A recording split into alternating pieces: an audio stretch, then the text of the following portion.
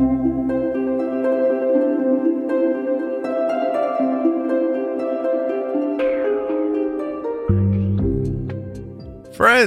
how are we? How are you? Who's we? Friends, how are we? Oh, I have no energy to record that, so let's just keep moving. Welcome to episode 390 of the Juicebox Podcast. Today, I'm going to be speaking with Chris. He's the father of a child with type 1 diabetes, and he does an absolutely marvelous job about discussing the subject. Does an absolutely marvelous job discussing the subject, but this is what happens when you let me do this on a Monday morning. Anyway, don't let my marble mouth influence how you think the rest of the episode's going to be, because it's going to be absolutely spectacular. You understand? I think Chris very quietly does a job here today that he didn't realize he did. This is a very good episode. Please remember while you're listening that nothing you hear on the Juicebox Podcast should be considered advice, medical or otherwise. Always consult a physician before making any changes to your healthcare plan or becoming bold with insulin.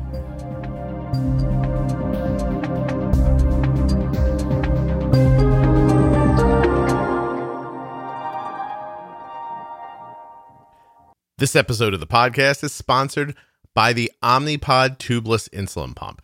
You can go right now to myomnipod.com/juicebox to get yourself a free, no obligation demo of the Omnipod sent directly to your home. Do that now, and a pod experience kit will be waiting for you in the mailbox. After that, you can try it on and see what you think. The show is also sponsored today by the Dexcom G6 continuous glucose monitor. And you're going to want to go to dexcom.com/juicebox to find out more about that amazing device. There are links in the show notes and at juiceboxpodcast.com to these and all of the kind sponsors of the podcast. Now let's get to Chris. You ready? Hello, everyone. My name is Chris. I'm the husband to Amanda, the stepdad of Alyssa, who's 19. My daughter Emily is 9, and Cameron, who's our 12-year-old with type 1. Okay. So you and your wife have 3 children together, and then you're the stepfather to one other. Is that right? So Alyssa's our oldest. She is my stepchild, and we have 2 others, Emily and Cameron. 2 others. Sorry. Okay. 3 kids. Type 1 in the family at all? Not on my side. My mom has type 2. That she developed way later years in her life. Mm-hmm. My wife Amanda, her uncle has type 1. He had type 1 when he was a little boy, since he's been a little boy. Right. So there's a pretty clear line there. Was it one of those things that people expected or not really? Not really. I mean, as we missed every sign that was there. The way it kind of started was we were sitting around the dinner table one night, and we looked at Cameron and said, "Wow, he's looking kind of slim. Maybe he's going through a growth spurt." Mm-hmm. And he was drinking a lot of water, and Amanda drinks a lot of water just because she's active, and we just thought maybe he was being a responsible kid. And he ended up losing. He had lost about 10 pounds over the course of a month, wow. Which we didn't learn. We didn't learn that till his diagnosis. Yeah. No, I mean, how would you? It's tough. How old was he? He was 11 at the time. So today is actually his 1-year anniversary. So 3/25/19 was when he was diagnosed. Oh, well, congratulations. A year is a big accomplishment. Good for you. It is. It's gone by quick. Oh, wait to see how the rest of them go by. Yeah. Well, it's interesting. Let's kind of jump off of that for a second. What is different today than, say, 9 months ago? Stress level. Stress level is very much reduced. Do you think it's just the time that did that, or what do you think got you to that spot? I think time was all of it, and I think it was getting comfortable with making decisions. It was getting comfortable that not every decision was going to end to a bitter consequence. Okay, so everything just felt dire in the beginning. Yeah, it was scary. Yeah, I mean, I was absolutely frightened when it happened. frightened that in the short term there'd be a problem? In the long term, can you kind of put into words what it was you were worried about? I just had no outlook, right? I was sitting here thinking that every level of normalcy was going to be taken away from us. That, he wasn't going to be able to do sports. How are we going to get through injections and constant finger pokes and watching his diet? All of those things were just huge concerns. I remember feeling like there was a regular life that most people got and a messed up life that some unlucky people got, and that we got that one. Like in the very beginning, and it, sort of from a youthful perspective, I guess, that, I always think of that old song, like, what is it that at some point in the chorus, it's, I never promised you a rose garden, whatever that is, like, Right. but when you're young, you just sort of feel like, oh, I'm going to go to school. I'm going to learn something. I'll get a job. I'll meet a person, maybe we'll buy a house or make a baby. And then, the kid will go to school and I'll buy a couple of cars and save up a couple of bucks and I'll get old, look at a tree and drop dead. And that's how it's going to go. Like this kind of idyllic idea of what a long life looks like with a family. And then when you really start meeting other people and talking to other people and seeing what's happening to them, you recognize that really nobody has that for the most part. Anybody who gets that is just, that's random. That's the random, right? The nothing really went wrong the whole time. That's the 1%, not everybody else. So, everybody gets a thing, and, Arden got diabetes, and, we're like, all right, well, let's figure this out.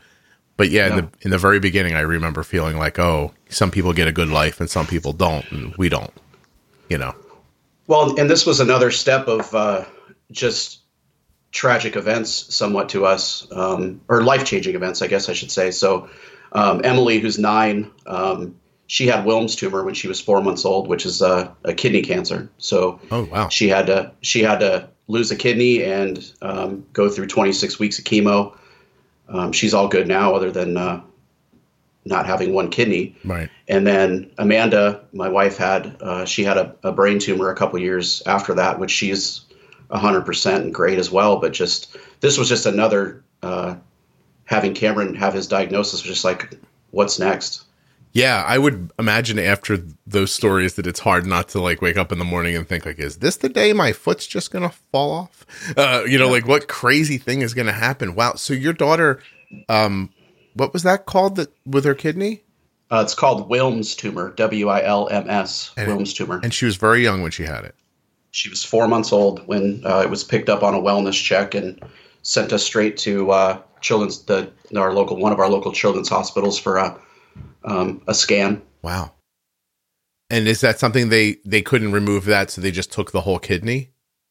Yeah, it was attached to the kidney, so the only safe way to get rid of the tumor was just to take the kidney with it. Now, does that make her, I don't know a lot about cancer, I guess, thankfully, but does that make her do they consider that a cure? Is it remission? Like, how do they talk about it? Is there follow-up to it? Yeah, so they considered once she was 5 years free of it, she was in remission. So we would go back and, initially after it happened, you'd go back every 3 months for a new scan and blood work. And then it would stretch out to 6 months. Then it would stretch out to a year. And then once she hit 5 years, it was officially, you're in remission. You could come back, every couple of years just to check in with us. I see. And that was it. And how old is she now? She's now 9. 9. So this is a long time ago. Do you still think about it? All the time. Yeah, I can't imagine it would be. It just feels like it would be impossible to just forget. Yeah. That was tough, and then getting through that, and then getting to Amanda and her brain tumor, and getting through that was tough, because I was sitting there thinking, I'm going to have to rate, what could happen with this. Right. So, how old was your wife when that happened? It was 2014. So, she's 44 now. Okay. Anything like that in her family? Like this cancer run in her family? Not to my knowledge. interestingly enough, my mom's 80. I think she's 84 now. Yeah. And she had a brain tumor when I was a little kid. Obviously, there's no correlation between the two of them. I don't know, Chris. Maybe you give people brain tumors. It's possible. It's possible. I don't think it is, but you're the only thread I see between those two people, not knowing much about your life. Sorry. I don't think most people would joke about brain tumors, and I'm not joking about brain tumors. I'm literally calling you a mush is what I'm doing. Yeah. Well, once you move past these things, you definitely, and Cameron's another sign of that. I mean, we've moved past and we're getting on with life. It's the only thing you can do, right? I mean, what do you, all you can do. Yeah. What are you going to sit around and just wait for something bad to happen? It's either going to, or it's not. And in between now and then or never are a lot of days that you get to enjoy. So, sure. In your house, avoiding the coronavirus. Exactly. Are you sequestered? Yes, to some extent. So we live in Washington State, which, this is kind of where it started. We live south of the Seattle area, about 50 miles. And I'm fortunate to work from home right now. Okay. Kids are out of school. So we're staying put as much as possible. Yeah. Are you making out okay? We're doing all right, actually, so far. Yeah, we're doing okay. I mean, kids are doing great. I mean, endless games of Fortnite for Cameron and Emily doing whatever she's doing, plus mixing in some school stuff and some outside activity. Yeah. I think the kids are definitely faring better than the adults. Yeah, I feel that. They stir crazy. Well, they're not worried about paying bills, so correct. Yeah, correct. They've got that for them. My kids are on a personalized sleep schedule at this point. They just go to sleep when they want to, get up when they want to. They're getting their work done at like odd times of the day. I passed my son at midnight last night. I'm like, "What are you doing?" He's like, "I'm getting a shower." I was like, "Yeah, this seems like the perfect time for that." So, yeah, I've through all of this, I think I've kind of learned to stay away from the news as much as I can. I don't have the capacity to take all the bad stuff. So I kind of shelter away from that a little bit. Would it hit you hard if you got a daily dose of what's happening? Do you think it would be overwhelming? I think so. Yeah. I think I get more concerned, after everything that our family's been through. I get stuck in the what could possibly be next, and I don't want to be there. Right.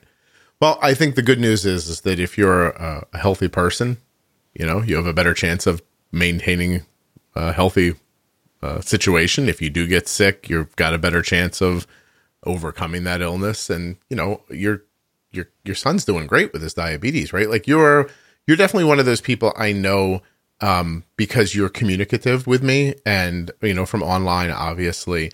And I feel like I've watched you figure this out and stay focused on it in an impressive way. I know I've never said that to you. I would have had no reason to have said that to you, but you're interested, you work hard at understanding the diabetes.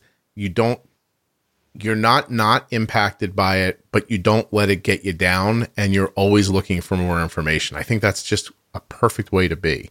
So yeah. And that's kind of how this all started. I mean, when I talked to you the very first time, what I was ultimately looking for at that point was just, I wanted to surround myself with, people that had the knowledge that could help us do this as best as we could. Yeah. And that's why, Jenny Smith's in our life right now. We had our monthly Skype meeting yesterday, and she's gotten us to a good place. And the Juicebox Facebook group has just been, I've never been a part of a Facebook page that just had a group of people that just undeniably wanted to help each other. Mm-hmm. It's amazing. It's so funny. I don't usually record twice in a day, but I just finished with Jenny like an hour ago, and that Facebook group came up, and I told her how there's times I do my best to look at it, and but it's not a conduit directly to me. I get in there as much as I can, and there are times I'll see something and I'll think, oh, this is the answer to that, and I'll go to type it, and somebody already typed it out. And I'll just like it and be like, this is what I would have said. But I told her there's also times when I look and I think, oh, that's more thoughtful than what I was going to say. And I just realized that I used to talk all the time about people come into the diabetes community, they learn what they learn, then they go back and live their lives, which is incredibly valuable. But it's also very cool to see a small band of a couple of thousand people stay back to say, you know what worked for me here? This, or you should consider that. And I should knock on 9 pieces of wood, but never judgmental, not snarky. Nobody's wants to like start a flame war. Like I keep thinking like this can't go on like this forever, but maybe it can. Maybe if you get the right people together and they're, comfortable, and then the new people come in who need information and feel like I'm in a place where there are people here who know better than me. I'm going to sit quiet and learn. Maybe that's the right mix. And because do you agree it's working like incredibly well? I mean, boy, I really hope so. And I could tell you that I was right about the time that Cameron was diagnosed. I was just mentally burnt on social media and Facebook in particular. Mm-hmm. And I was after Cameron's diagnosis, you sit in the hospital for 5 days. I mean, he was in DKA when we got there, and we were in the ICU for 3 days. And I just started doing research, and I reached out to a couple of things, and I got these just all of a sudden I just getting these private messages from strangers mm-hmm. that were just offering help and assistance.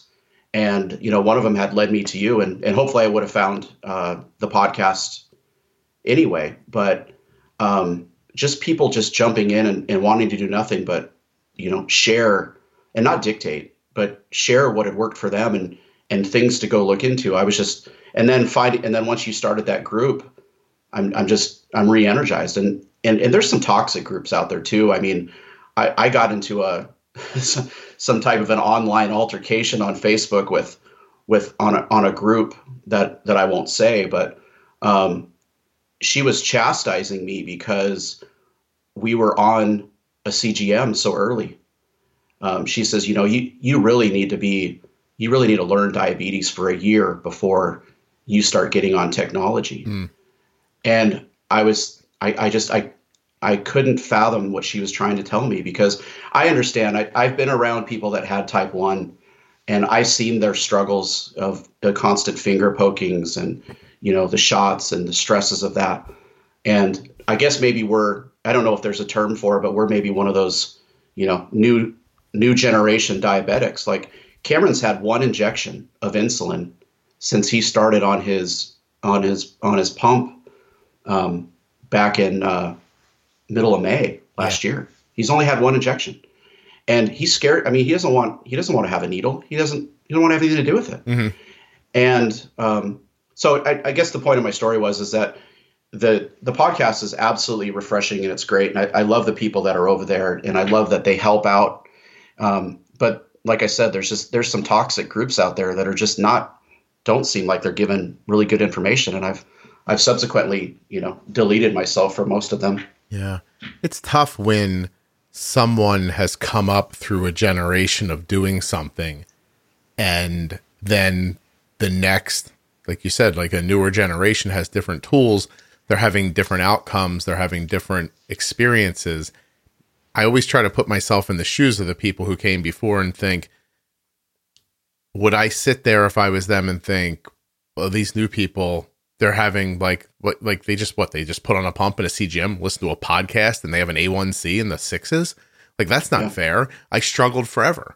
You know what I mean? And the idea of like, you have to really live in the battle so you can understand it. I get the overall idea behind that, but that was something people used to say when pumps were available, but not CGMs. Right. Yeah. And so like, you really have to understand the ebbs and flows of how your blood sugar works. Okay. I don't know what that has to do with how I deliver my insulin, first of all. But I do think it's a reasonable statement, except it used to take years to learn. And now, if you had a CGM on, you could probably figure it out in a week, you know, and that's got to be hard to hear if you were one of the people who had to spend years because the tools and the direction were different. And having said that, Jenny and I just spoke at length about how most doctors are still teaching like it's 1986. So, it's a very weird space. You have to be careful where you get your information from, I guess. It's interesting you say that because, part of the, being in the hospital for 5 days is you get a diabetic educator that comes around, and they really teach you the very basics of diabetes. Yeah. And if we left the hospital with the types of strategies that we were taught there, and nothing against them, because I know that they see so many people, and not everybody can get the advanced course at that point. But if I was still invoking in those types of strategies that I was taught when we left the hospital, I don't even want to know where Cameron's A1C would be right now. I mean, he was 11.8 at diagnosis, and he 2 weeks ago was 6.7. And I think with a ton of improvement still available to us. It's ahead of you. There's a lot of good road ahead of you still. Absolutely. And I don't think we'd be anywhere near a 6.7 using the strategies that we were taught in the hospital. I think it bears repeating that, a year into Arden's diagnosis, I was frequently crying in the shower, and her A1C was closer to 9 than it was to 8. And I did not know what I was doing.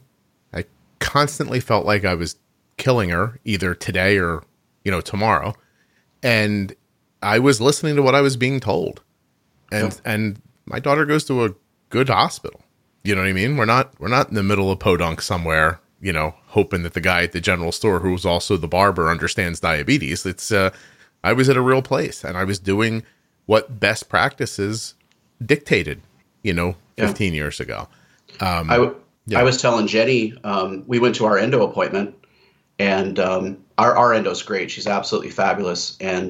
But she had nothing for us. I mean, she didn't have any changes to recommend or anything. She thought we were doing great. Right. And we moved on. That's cool. So you're using Jenny now to fine tune. Is that because 6.7 is pretty great. So. Yeah. One of the challenges that I'm still struggling with is I think I'm sort of still in reactionary mode. Like I don't dose off of any history. I dose off of what somewhat feels right. I mean, there's some carb counting in there as well, but I would say looking at Cameron's diet, I mean, there's less than a dozen meals that are on repeat. I look at those meals and I basically dose them based upon what feels right at that time. Yeah. And sometimes I'm right, and sometimes I'm not, but we have to. There's an occasional bump and nudge that has to happen, or there's an occasional temp basal that has to be adjusted. Mm-hmm. And I think that's what I could get a little bit better at, and that's kind of what I needed Jenny for. I needed Jenny for advice on how to manage Cameron's blood sugars, and just really having somebody that could be there to look at the data and say, and just be another set of eyes, because for a while there, and I think I messaged you a while ago when I was struggling. And I feel like I'm just, and I think this was an episode earlier on. I feel like I'm like this plane just flying over, dropping insulin on Cameron with no regard to what it's doing to him. Mm-hmm. Because I couldn't figure it out. And once I got the basal right, and that was the biggest thing. And I've heard you say this, and I've heard Jenny say it so many times, you got to get the basal right. And once Jenny helped us get that basal right, that's when things really started to click for us. And Cameron's A1C went from, I think he was 7.4 right before we started with Jenny.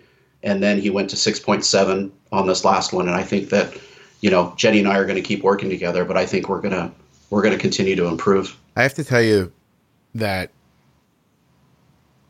in the episodes, I can obviously see how many times episodes are downloaded.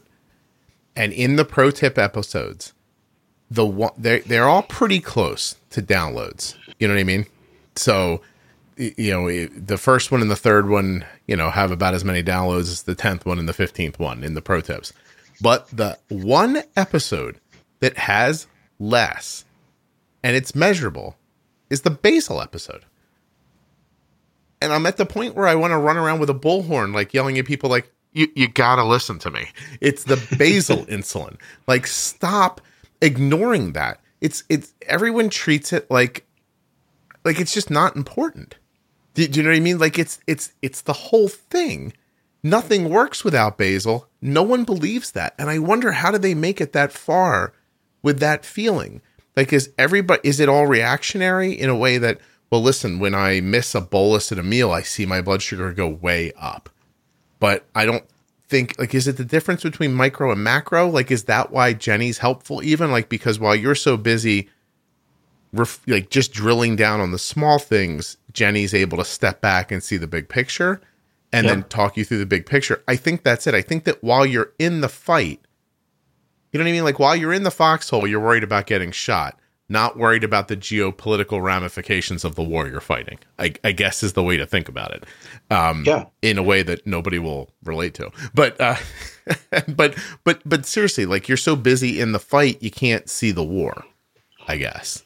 I think I just got tunnel visioned, and I felt like I wasn't making any improvement because it was just constantly, and it was all about the basal. It was because the basal wasn't right, and nothing that I did would produce good results because we didn't have the basal where we should have. But you heard me say that on the podcast, and it still didn't. Am I right? Oh, absolutely. Yeah. I couldn't do it on my own. I mean, couldn't find the basal. I couldn't find it on my own. Okay. And once Jenny gave me the basis from it, and I've probably created 2 or 3 more basal programs. And the other thing I've learned is it's not, every day is not the same. There are adjustments that got to be made. I mean, this morning I was looking at, Cameron woke up at 1:31, and I was like, I think I can make an adjustment, because what Jenny saw yesterday when she looked at Cameron's data was there's a certain point in time, somewhere around 4 a.m., that he starts this just kind of slow drift up. Mm-hmm.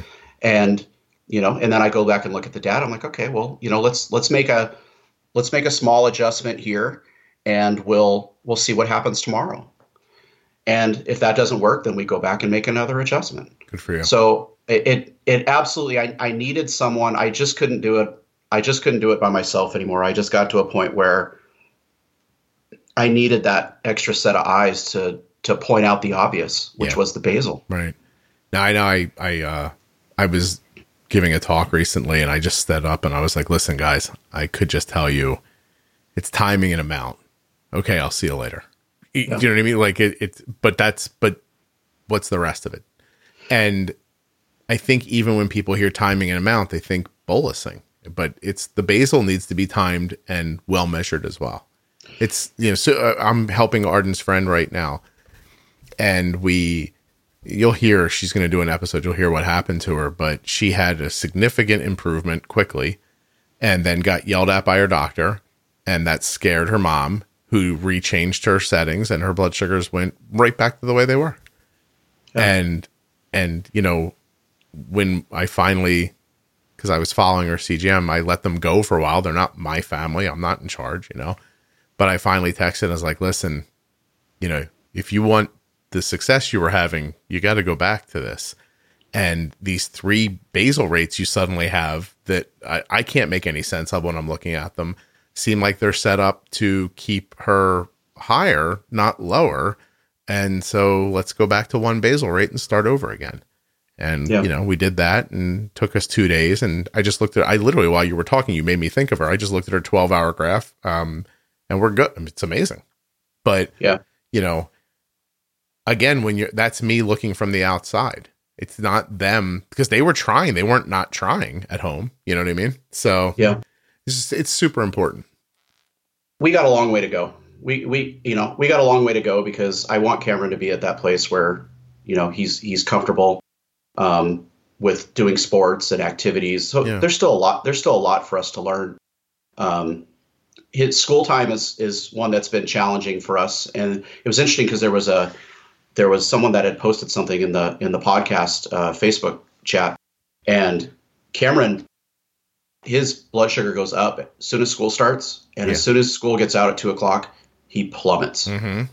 And it's stress. Stress. Yeah. So those are areas where we're still working on trying to figure that out. Yep. So Jenny's going to help us some more with that. Unfortunately, sports has been canceled. I really needed Jenny for that as well. Football was getting ready to start for Cameron, and last year he did all of his sports. He did baseball, he did football, and we were able to manage through those. But we needed a little bit more help. Yeah, no, there's nothing wrong with it. I'll tell you that since we've all been locked in our houses now. Hold on 1 second. I'm going to tell Arden to bolus, even though this thing doesn't want anything. Arden's blood sugar has required significantly less insulin since she's not going to school.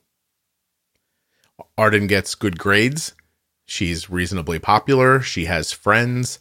There's nothing about school that is a burden to her other than she doesn't particularly like it. And she's using significantly less insulin now that she's not in school. So that sounds very similar to what's going on here too. Yeah. It could very well be for a lot of people. And I don't think it's something you would think about, I've been filling pods, with probably 20 or 30 less units the last 2 weeks. Wow.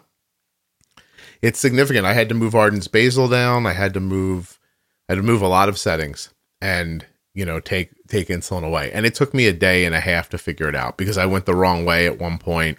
Excuse me.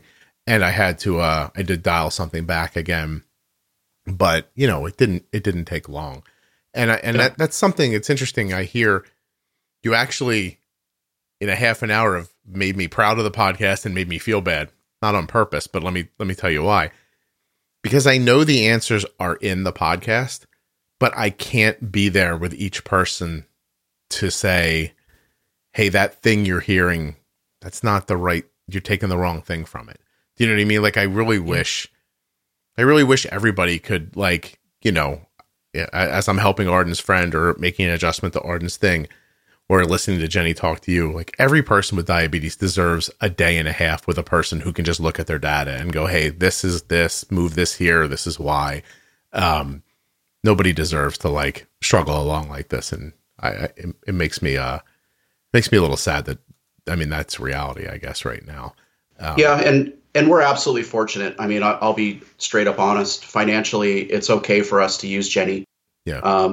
Insurance won't pay for it unless I can get the endo to say that it's required. Right. But I'm not ready to go there yet. So I'm going to do it as long as we possibly can. I'm going to learn as much as we can and keep moving forward. I think everyone should leave the hospital with a CGM, and they should leave the hospital with a prescription to go listen to some podcasts. I got a beautiful note from a CDE last night from Australia, and she said that she teaches from the podcast every day. Every day she talks to people. She talks to them about the stuff that she learned listening to the podcast. So, and that's I'm a few episodes behind. I think it was Do Hard Things. I think that one took a toll on me. So I slowed you down a little bit. It slowed me down a little bit. So I gotta catch up. A long time ago, when I was a young boy, my parents bought me a remote-controlled car. Now, this was in the 80s, so technology was, dicey. This car had a controller, and the controller had a long wire. It was wired to the car, so as the car moved, I had to walk with it. So was it remote-controlled? Not really. It was controlled, I guess, remotely from the car, but didn't give me any real freedom to take that car out for a ride and really see what it could do. That is sort of how I think of the Omnipod. It's a tubeless insulin pump, and because there's no tubing, the pump, the site that is on the body, is not connected back to a controller. You see what I'm saying? So you can go run free, live your life, jump over hills made of dirt. This is how I imagined I was going to use my car until it ran up the hill and then flew into the air and the wire ran out of, slack and it just yanked and came back. But that won't happen with you if you try the Omnipod because it's not attached to a controller. This is very, very, very important. It's also important because you can keep it on while you're swimming, taking a shower, activities, all places where tubed insulin pumps often require removal. And you need that insulin 24/7, not just when it's convenient. You can try this for yourself because Omnipod will send you a absolutely free, zero obligation. Oh, do you hear my voice? Obligation. It's an absolutely free, no obligation demo of the pod today. Go to myomnipod.com/juicebox to have that sent to you right now. No obligation, doesn't cost you anything. You can't go wrong in this scenario. Let them send it to you. Figure out if you like it. It's that easy. And do you know what else is easy? Did you see that coming? I bet you did. The bolus that Arden just made for macaroni and cheese for her lunch. I know most of you hear macaroni and cheese and think, no, I can't do that. I've tried, and that makes blood sugars 400, and it stays like that for hours, and it's just impossible. Except Arden's blood sugar is 119.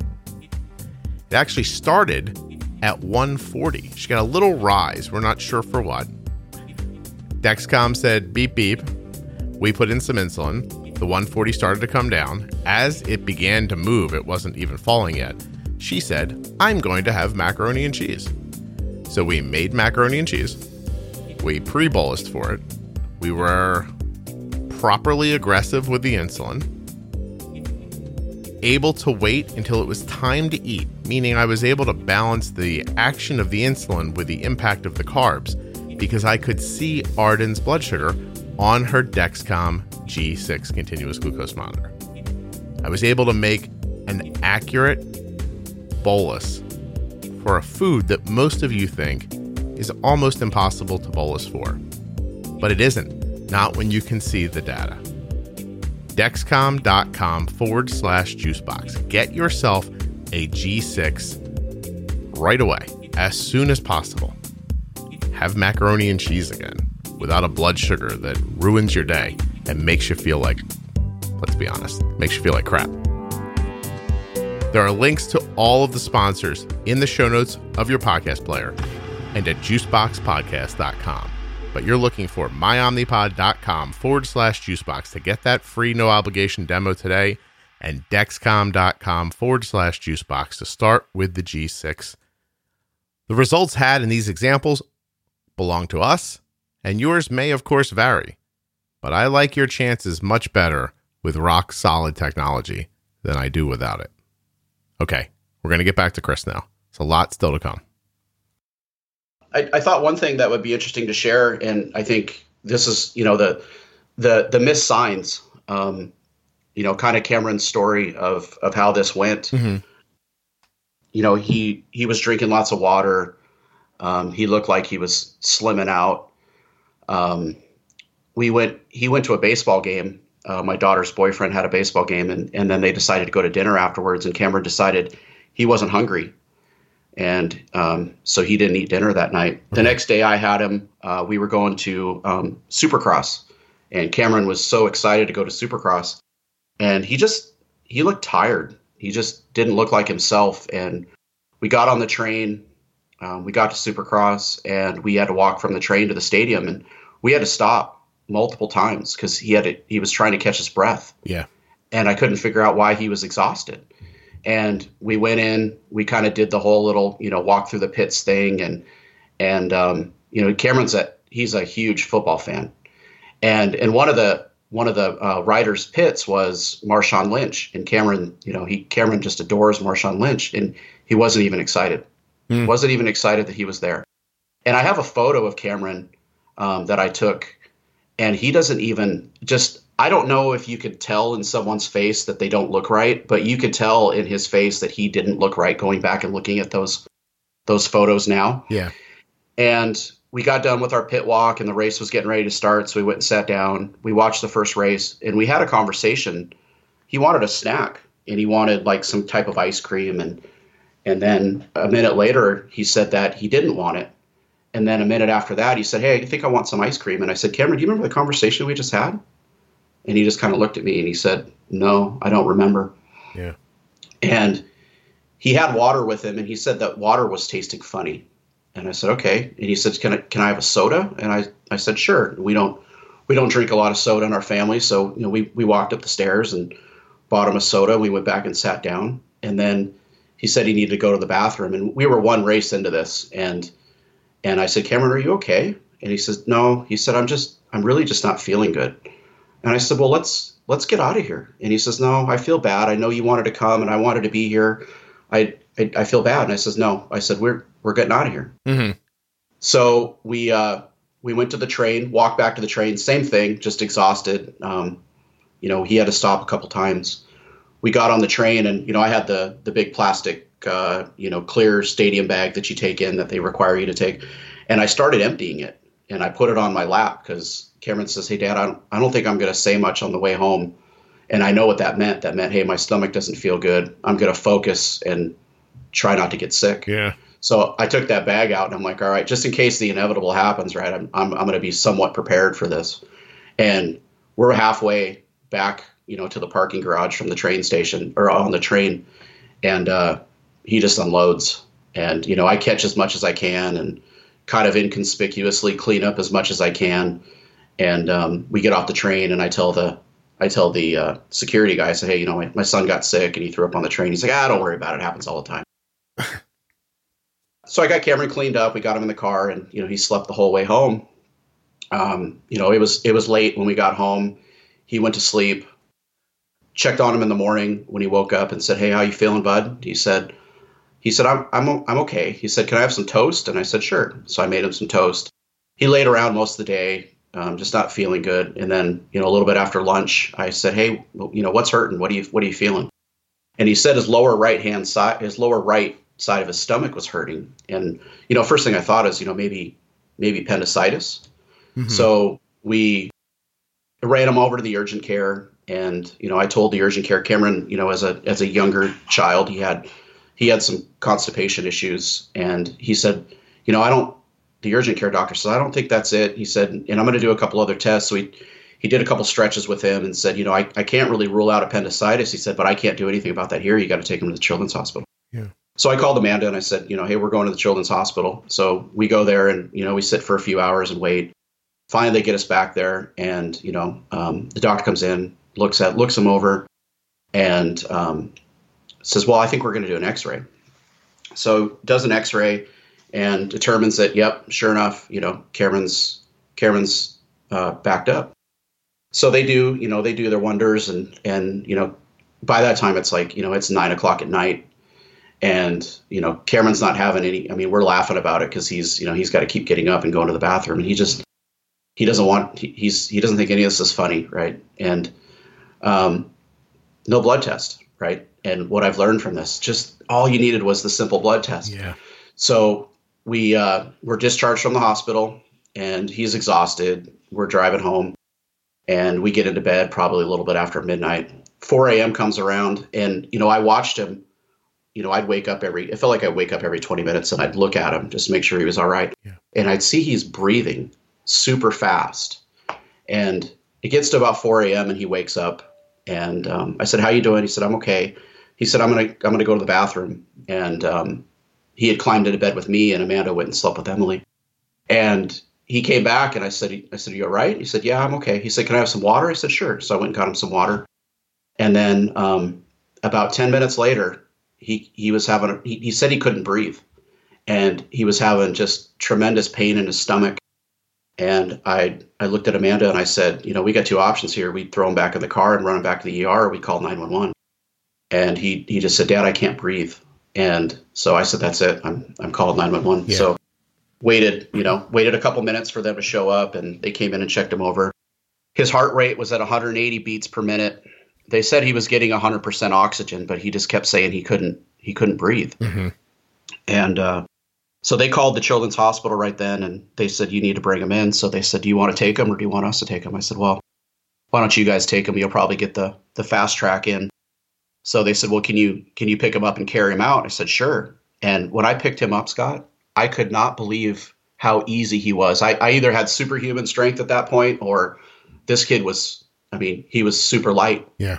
And I couldn't figure out why. So they got him in the hospital. Amanda went with Cameron in the ambulance and I met them there. As soon as we got out, wheeled down the corridor there, and the different emergency room doctor comes out and says, "Is he diabetic?" And we said, "No, not that we're aware of." And she said, "He's presenting signs like he's diabetic." And she says, "I have a test that will prove it." And we're looking at each other, and I'm like, "There's no way this kid's diabetic." Right. And she comes back and says that his blood sugar is 640. And then at some point, I don't remember if it was at that point, but down the line, they determined that he was in DKA. So, talk about, missing the signs, right? We missed all of them. I mean, I'm wearing a Juice Box sweatshirt right now, and on the back of it has all the signs that we missed. And that was where the rough part came in for us, is we went into this level of guilt, like, oh my gosh, we missed this, right? How did we put him in jeopardy? And we had wondered how long. I mean, we go back and thinking that how long had this possibly been going on? But there were little signs where he would eat and he would get sick, and just wondering if maybe this had gone on for some period of time. Yeah, I think you're telling a story that a lot of people can relate to. It really is. It's how I felt. It's how Kelly felt. Like, how did we not see this? Arden was all but dead by the time we got her to a hospital. In hindsight, everything makes sense. That blood test. Just that blood test. That's all we needed the night before.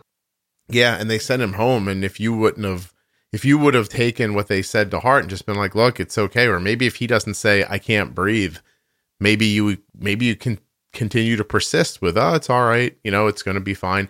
What I'm interested in, at any time in this process, did your thoughts get really dark? Did you think, God, he has cancer too?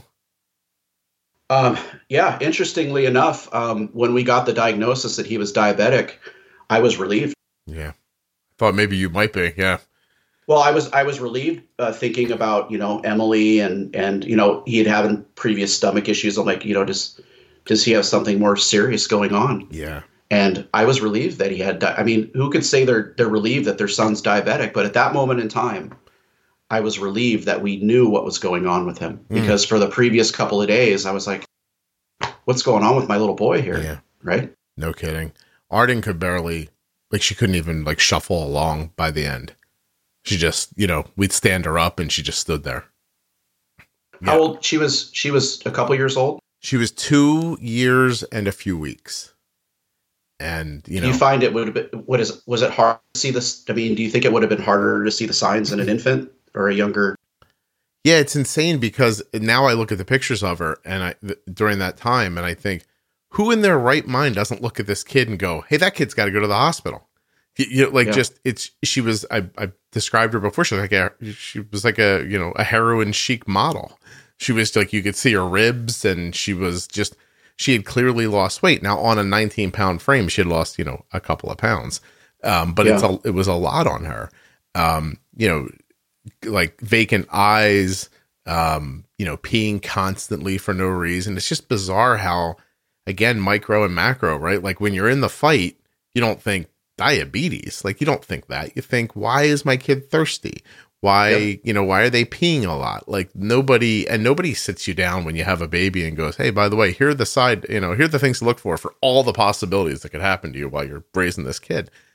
But that those things don't seem dire enough to do something about to a lot of people is telling. And that you can get to a hospital or a doctor and they still not figure it out. That's ridiculous. You know what I mean? What? I don't understand why the regular blood testing isn't part of, just checkups with kiddos. I think Adam Nadelman was on the show a couple days ago or last week now, and he was nice enough to come on and explain the coronavirus to us, but he's my kid's pediatrician too. And he'll describe, I'll ask him next time he's on to describe his job, but his job is to, look at what's happening and say, oh, okay, I've been seeing this in the community right now. Those symptoms normally point to this, and that's how we'll move forward. You know what I mean? Yeah. He's, that's how it's done. That's what being a doctor is. It's not, we all watch Dr. House at some point. So you think that you say, hey, my kid's peeing a lot, and some genius like snaps in and is like, oh, you know what that could be. It's not how it goes. And because the DKA progresses so quickly at that point, you don't have a lot of time to figure it out. Yeah. The hardest part, Amanda and I, one night, it was really late or really early in the morning. I can't remember what it was in the hospital. And then I remember we just, we had this big bawling cry fest over this. And that was the last time that I feel like that was the last time we were ever sad about Cameron having diabetes. Mm-hmm. And then we just moved forward after that. Yeah. But the hardest part was him laying in the hospital bed, and all he wanted was something to drink or something to eat. And, hey, buddy, maybe tomorrow, right? And I had to do that for 2 days, maybe tomorrow. Because while they were bringing his blood sugar down? Yeah, while they were bringing his blood sugar down and trying to, clear his DKA out. Yeah. And that was tough. And then, somewhere around third day, they were able to get him up, and he was having a hard time walking, and we never figured out why. He had to go to physical therapy for a period of time after he left because he looked like he was walking on invisible high heels. And we don't know if that had something to do with the diabetes diagnosis or if it was, from laying in a bed for multiple days. But he struggled with that. And then, we went home, and everyone in the car had tears in their eyes when we left the hospital. Mm-hmm. Maybe except for me, because I was trying to be the tough dad at that point, right? Yeah. But I think there was some genuine fear about what is life at home going to be like with diabetes. Mm. And we got home and we unsettled, and we were inundated with these books and these charts, and I don't think we made it 2 hours before we called the hospital line and said, hey, we don't know what to do here. Right. And we just continued to move through. A couple days got better. Cameron went back to, playing video games online with his friends. He missed his spring break last year with all of this going on. And then, we started, before we left the hospital, we started looking into the technology. And one thing that was nice about the hospital is in the packet that we got from the educators was it was a Dexcom pamphlet. And it basically, you fill it out and you hand it to them, and they send it to a rep, and they figure out how to get you on a CGM.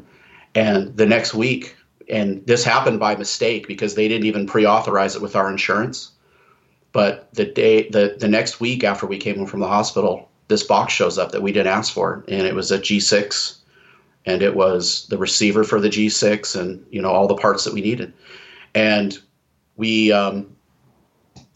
called the Endo's office, and they couldn't get us in for a little bit. So we waited. I think it was 3 weeks. Excuse me. It was 3 weeks to a month before we got him on the CGM. And while the meantime that was going on, I was already trying to get an insulin pump going. We did pump trials, and we did the first trial we did was an Omnipod Dash. And then the next one was going to be one of the tube pumps. And Cameron's like, nope, not doing it. Yeah. He said, I'm not doing it. I'm not going to have tubes.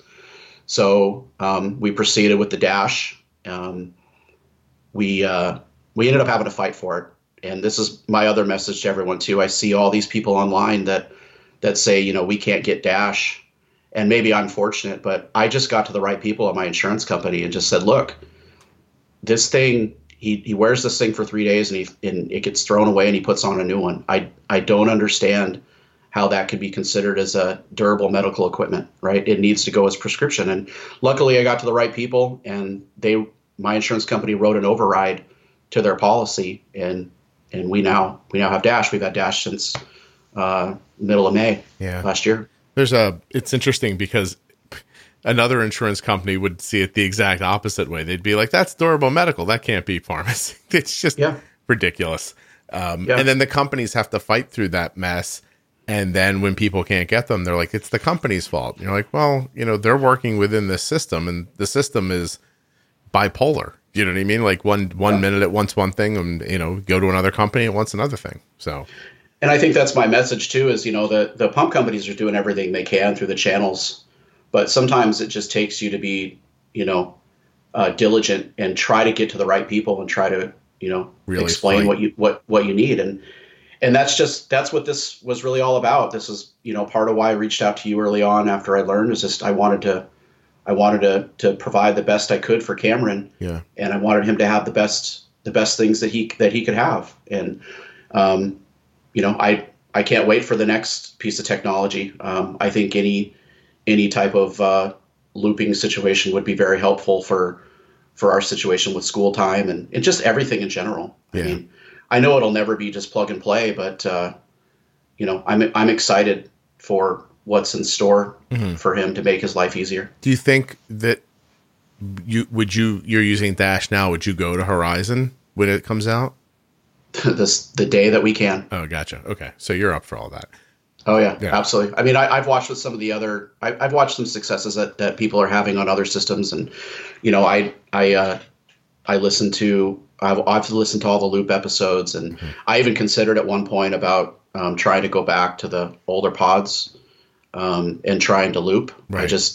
I couldn't get my head wrapped around it, and it seemed like just a lot of extra stress that I didn't feel like I could afford. So sounds like you're doing really well. That's what I wanted to ask you too. Is that you told a really great story about being diagnosed and all that, but a year later, here on his first anniversary of his diagnosis, how's he doing?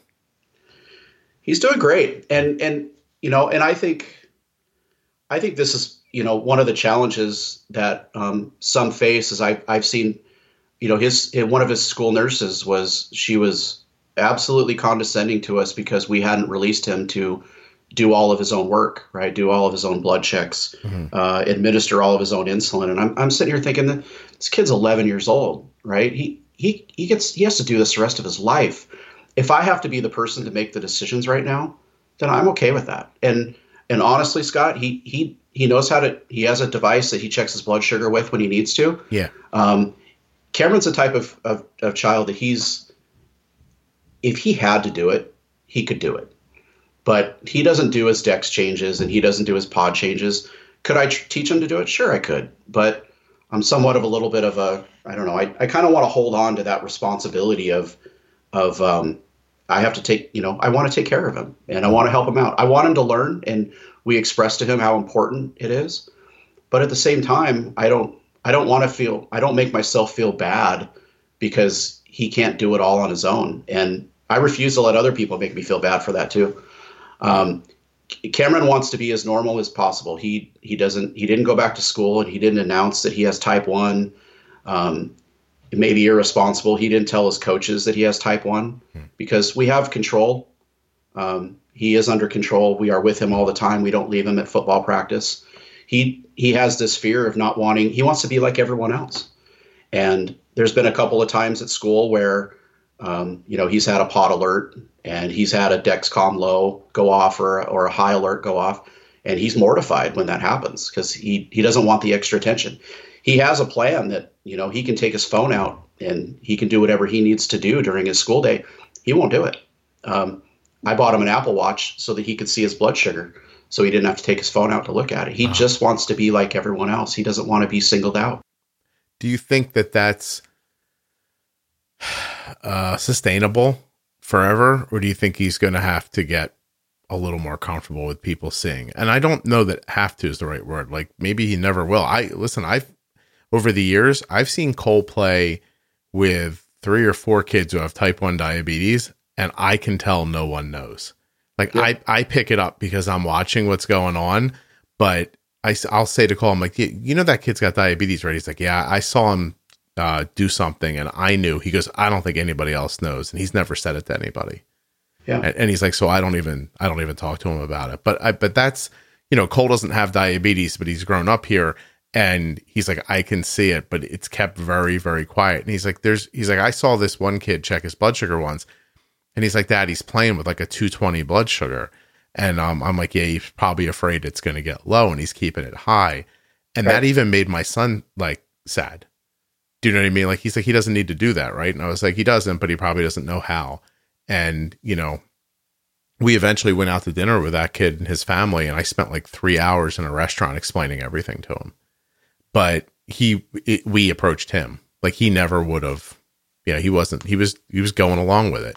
So like, there's part of me that 100% understands exactly where you're coming from. And as an observer, I wonder how sustainable it is over a lifetime. But I also don't think that it'll stay that way. I think that as time passes and as your son has more experiences, one day he's going to have to do something in public and nothing's going to go wrong from that. And he'll be like, oh, all right, that wasn't too bad. But, and I would say he doesn't, he's not afraid. Like he'll go out and, rock his CGM on his, on the back of his arm in the middle of summer. That doesn't bother him at all. He'll test his blood sugar if he needs to. That's not it. There's just there's that little piece of him from being around being around friends that he just hasn't reached that level of comfort yet. And will he get there? Sure, he will. As he gets more confident with his type 1, he will. I think he doesn't want to be perceived as different than everyone else. And in this moment, there's no need for him to feel that way. And exactly. So what you're doing is perfect. I mean, listen, Arden can swap her CGM and her pump all by herself. She doesn't need anybody's help. But still, when she does it, she's like, hey, you want to help me with this? Because, she's 15 and what the hell? You know what I mean? Like it's not a great thing to have to do. And it's nice that somebody has your back while you're doing it. It's not, and if someone's not around, she just does it herself. It's not like, oh my gosh, I can't change my pump because no one's here. I just think that there doesn't need to be a rush to 1,000,000% independence. That's my take. Yeah. And, I've seen, both sides of the argument. One side is you gotta make it theirs and you gotta make it theirs right now. And I haven't gotten there. I don't know why it can't be a blend. I don't know why everything in life is a zero sum proposition. Yeah. Like everybody does that. It's always this or that. No one ever says, oh, a little bit of this and a little bit of that. Not so bad. Like we do it in sports and our politics, the way we talk about our kids with diabetes, the way everyone wants everything to be a zero sum policy. And that just it's lazy, really. You know what I mean? Like there's nuance. Like there's nothing wrong with living in the nuance a little bit. Yeah. We're trying to keep life as normal as we can. Right. And maybe it's our new normal, but life for him is not much different than what it was before, other than you got to check your blood sugar every once in a while. You may have to go drink half a juice box or eat 4 gummy bears to keep your blood sugar up to an elevated level. Or you gotta raise your basal up for an hour, or you need a correction. But for the most part, it's pretty normal. Yeah. No, I think that, I think it sounds like you guys are well on your way to something great. So I couldn't find fault with what you're doing. I think it's personal, and I think it's you know your son and you know yourself, and as long as you're not playing scared, I think you're good. Yeah, and I think that's that's where our gratefulness is to you is you gave us that mentality to not be scared, right? Or gave us the courage to not be scared. You're not going to get it right every time. And sometimes you have to deal with what's put in front of you. And that's maybe given, you overcorrected, and maybe you got to give a little bit of juice, or you got to have a free snack to get back in range. I appreciate that you said that. Thank you. And I think one of the biggest things that I have learned is, my gosh, lows for us, lows are better than highs, because when he gets high and he gets stuck, I mean, and you're sitting there and you're laying in bed and he's in the 200s, and you keep giving him, you extend his, or you run his basal up and you give him a correction when you can, and you just sit there and you look at it and it just doesn't move. It's so frustrating over, hey man, you got to go eat 4 gummy bears, or you got to have a couple Smarties, or you got to drink half a juice box. I would much rather be in that position. Although I don't really love the low alarms going off in the middle of the night, because sometimes that just scares the heck out of me. But I just said to Arden last night, I was like, listen, she had spent the better part of a day. She's got her period right now, and usually during her period she runs like fine, but she's been a little off for this period of time, right? And Yeah. so we had her basal really jacked up to keep her at like 190. And as we got it to start coming down, I said, okay, we've broken whatever dam has been holding us back here. And I said, there's going to be a moment where you're going to need to eat something. So I sent her a text and I was like, listen, if you have a small snack right now, it's going to stop you from getting low. And she didn't respond right away. And I just responded to her and I said, listen, if you don't do this now, later you're going to have to eat more than you want to. I was like, so at 104 diagonal down, coming down from a 190 that's been stuck like that for, a day. I'm like, this is it right here. Like right here, like do it right this second. And I recognize that sucks. Do you know what I mean? But Yep. It's going to happen anyway. It's going to be 20 minutes later and you're going to be 65 and then you're going to have to eat and then you're going to get a little lower and then it's going to come back. I'm like, why not just do it now? Like be ahead of it a little bit. And she actually like stopped what she was doing and came down. And I was like, oh, wow, that might've made sense to her. But I'm probably going to have to say that to her a million more times before it becomes part of how she thinks. Because she's 15 and she's a kid and Yep. she's learning, Yep. So. And we had one the other night where we couldn't, Cameron was staying like 190. He was just stuck at 190. He would not move. And I decided, and this is the second time I've done this. I waited a little longer than I should have. And I just changed his pod. I just abandoned that spot where it was. Yeah. Changed his pod, ran his basal. We always run his basal up. As soon as we change his pod, we do 95% for an hour is kind of always our rhythm. Mm-hmm. So we ran at 95%. I gave him a correction and he dropped pretty darn fast. And it was good. And we caught it. Yeah. And we didn't run him back up. But that was one thing I've learned too, is don't sit on it and just wait for it to get better. If it's not getting better, just change it out. Yeah, you got to do something.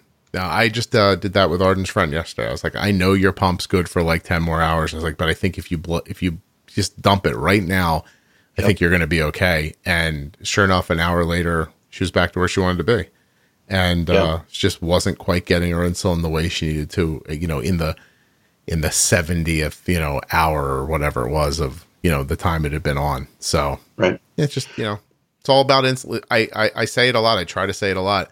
When your pump site isn't acting the way you expect it to, you can hang on a little bit, but once it's proven to you that this is the best it can do, now you have to make a decision. You know what I mean? Like this site's not working the way I want it to anymore. What am I going to do next? And I always think of that as when the insulin stops reacting the way I know it should, then I start becoming suspect about that.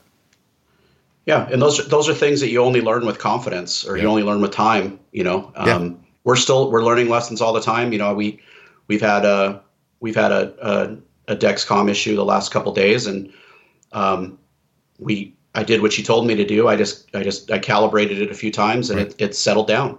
Yeah, so, you beat it into submission, did you? Somewhat, yes. The one before that, we couldn't beat that one into submission, but we did beat this one into submission. And in fairness to Dexcom and Omnipod, I mean, they have been so good to us. I mean, I read these things online about people saying, how horrible their customer service is. Scott, I haven't had one bad experience, and I've called in a dozen pods. We've had plenty of CGM errors, not plenty. I mean, we always get 10 days. And we've had reasonably good luck. We've had a couple issues, but every time, I mean, yesterday there was a box that showed up that they overnighted us 2 new sensors because we were having an issue. Yeah. And Omnipod's been nothing but great. I have nothing but good things to say about these people. They've just been nothing but fabulous to us. Yeah, I think it's especially right now, while companies are moving their customer service back to people's houses, basically. I like how someone's like, I held forever today. And I'm like, yeah, did you hear about the quarantine? Like, what do you expect that a company's like a magic entity and somebody will jump up and be like, well, they should be prepared for this. I'm like, come on. What do you mean? like I should have a perfect contingency plan for the moment where the whole world has to go home and stay there. Like no one thought that was going to happen, and now it happened. And I bet you, next time there'll be a plan, you know, so no one's perfect. Yeah, it was an hour, and I think I knew it was going to be a long wait, and I expected that, so I called Dexcom and I put it on speakerphone. I went about my business for an hour and 40 minutes, and the lady got on the phone and she apologized for the wait. I said it's fine, I mean, I expected that. Listen, I'll make a criticism of Dexcom right now, and I hope they listen to it. You guys have made a couple of bucks over the years. I'd like to see some more money put into that hold music. How's that? I could sing that little tune in my head. I'll be able to sing that tune, and I don't spend time on. It's been for a decade now. It's that same little rhythm. Like somebody just sink a couple bucks into changing the music up. I'd really appreciate it. That's my. There's mine. If that's not bad enough, Cameron's Endo's hold music is the exact same.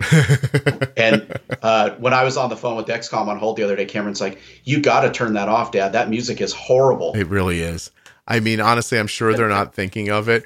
You know what? I'll tell you what. You want to know what a good company Dexcom is? Hold on a second.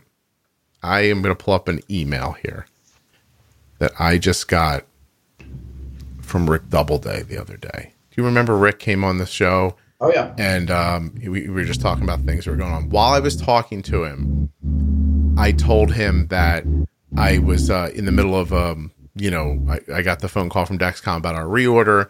And the guy told me that, after a benefits investigation, Arden stuff would come out. And I stopped at the end of the call and told the guy, hey, investigations, it's a too harsh of a word. I'm like, there's a better word. You should find a better way to say that. Now, okay, I told that guy, he has no power. He's a customer service guy. But, I happened to be, interviewing Rick a few days later, and I mentioned it to him. And I don't know, like, there's sometimes I say things and I'm like, no one's listening to me. You know what I mean? Like, I'm just talking out loud. But literally, 2 weeks after I interviewed Rick, I got this note from him. It says, and it's a personal conversation, but I don't think he'd mind. It just says, Scott, I hope all is well. I don't have an update on this other thing you asked about, but I did want to let you know that we took your comments to heart on the term benefits investigation. We've updated the language to benefits update. It tested really well with customers. I appreciate the heads up. Rick Doubleday. And so, he could have yesed me to death and gotten off the phone, but he's like, all right, somebody's saying something. It's a person, I trust, and that makes sense to me. And then they did something about it. It probably didn't take that much effort to do something about it, but there are a lot of places who would have been like, yeah, whatever. And, just let it be. So now when somebody's called, they won't be told that their benefits are being investigated, I'm not a real, I don't know what the word is. Like, I'm not a soft person. Like, a lot doesn't impact me. Do you know what I mean? Like, I don't hear things. I'm not always running around, virtue signaling and telling people you shouldn't be doing that. That doesn't sound right. I don't feel that way. But I heard benefits investigation. I thought, it seems like you're looking into whether or not I've done something wrong or not. And that's it. So now it's benefits updates. The next time somebody tells you they have a benefits update, that's because, somebody was paying attention to how you feel. And I think they don't just pay attention to me. I think they pay attention to a lot of their customers. So I think feedback's good. I think they do. I mean, look at the outage and how they responded to that. Yeah. Yeah. There's a site now where you can go to literally track how Dexcom's, what their status is, right? Yeah. Which was not something that existed until somebody said to them, hey, it would have been nice to know how things were going. And they fixed it. The one thing that's really, for us, the CGM, at least, it's been so important. I mean, we've had some issues the last, I'd say 3 weeks, maybe, off and on. And we've also had some good success too. But the one thing I've learned is when that CGM is not working right, mm-hmm. you learn how important that CGM is. I mean, yeah, that information is pretty darn helpful. I mean, take away anything we have, don't take our CGM, right? Yeah. Nah. Although Cameron probably wouldn't say that because I don't know, he would like the insulin injections, but that CGM's really been important to us. No, I agree. All right. Well, Chris, I really appreciate you doing this. I know we had to put this off once, and I appreciate you being flexible about it. Thank you. No, we can't underemphasize how important that everything that we've learned has been to us. I appreciate it. We really appreciate it. It really is my pleasure. I will not be humble for a second. that's probably making people laugh. But I really do appreciate you saying that, and it means a lot to me that the podcast struck you and your family the way I intended. So I'm just very glad for you that it did. Yeah, no, we appreciate it a lot. I think without the podcast, we wouldn't be where we were. We wouldn't have found Jenny. I mean, maybe we would, but it wouldn't have come. Let's just say, Chris, I fixed it for you, and it wasn't going to work out the other way. I don't know why we're being so kind to other opportunities and possibilities that we don't know existed or not. Clearly, I'm the best person. Like, let's just say that. I think it's easier that way. I will not fight you on it. If anybody wants to leave an episode, no, I won't say that, or I'm going to get a bunch of other people. But I would like a review that just says Scott's the best. Yeah, I haven't laugh. Even asked you yet. I don't think you even. I don't think I got you to say the word at all during this podcast. Delightful. It's water. Water. Oh. Well, I have a bottle of water right in front of me, and I know that's not how everyone says it. And, you all enjoyed those Rocky movies, so leave us alone. Okay. It's how we talk here. I don't know what to tell you. I'll tell you what I do hear a lot from is people on the West Coast who used to live on the East Coast that say that listening to the podcast makes them feel at home because of my atrocious grammar and other problems with speaking. It is true, by the way. The West Coast, especially California and right up into Oregon, Washington State, all in there, you really don't have an accent. It's just it's the language, sort of the way it's meant. You know what I mean? Meant to be. We've all bastardized it by being around for so long. But listen, your coast isn't close to where people came in from Europe. So, you got that whole 3,000 some mile trip that blended out a lot of people by the time they got to California.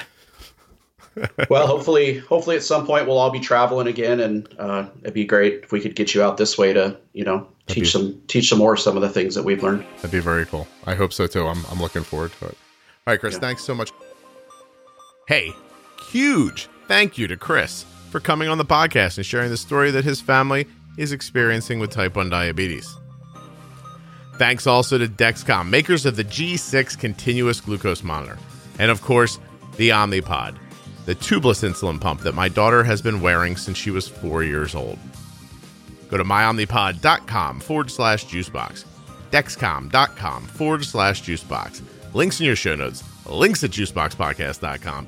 Hey, why not even hit up the other sponsors? T1dexchange.org/juicebox, contournext.com/juicebox, touchedbytype1.org, gvoteglucagon.com/juicebox.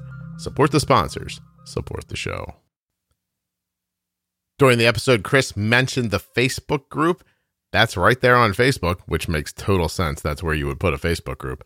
You're going to want to search for Juicebox Podcast Type 1 Diabetes. It's a private group. You'll have to answer a couple of brief questions about yourself just to make sure you're a real person. And then you can get in there and start having the experiences that Chris spoke about.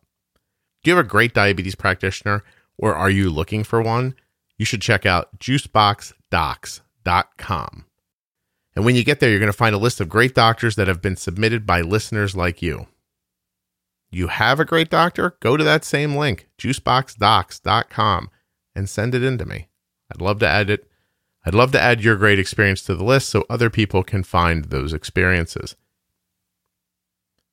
And of course, if you're looking for those Diabetes Pro Tip episodes, they begin at episode 210 in your podcast app. But if it's too far to scroll back, go to diabetesprotip.com to get a feeling for what episodes you're looking for. It's also a great way to share the pro tips with other people. Thank you so much for listening. I genuinely appreciate your time. I'll be back soon with another episode.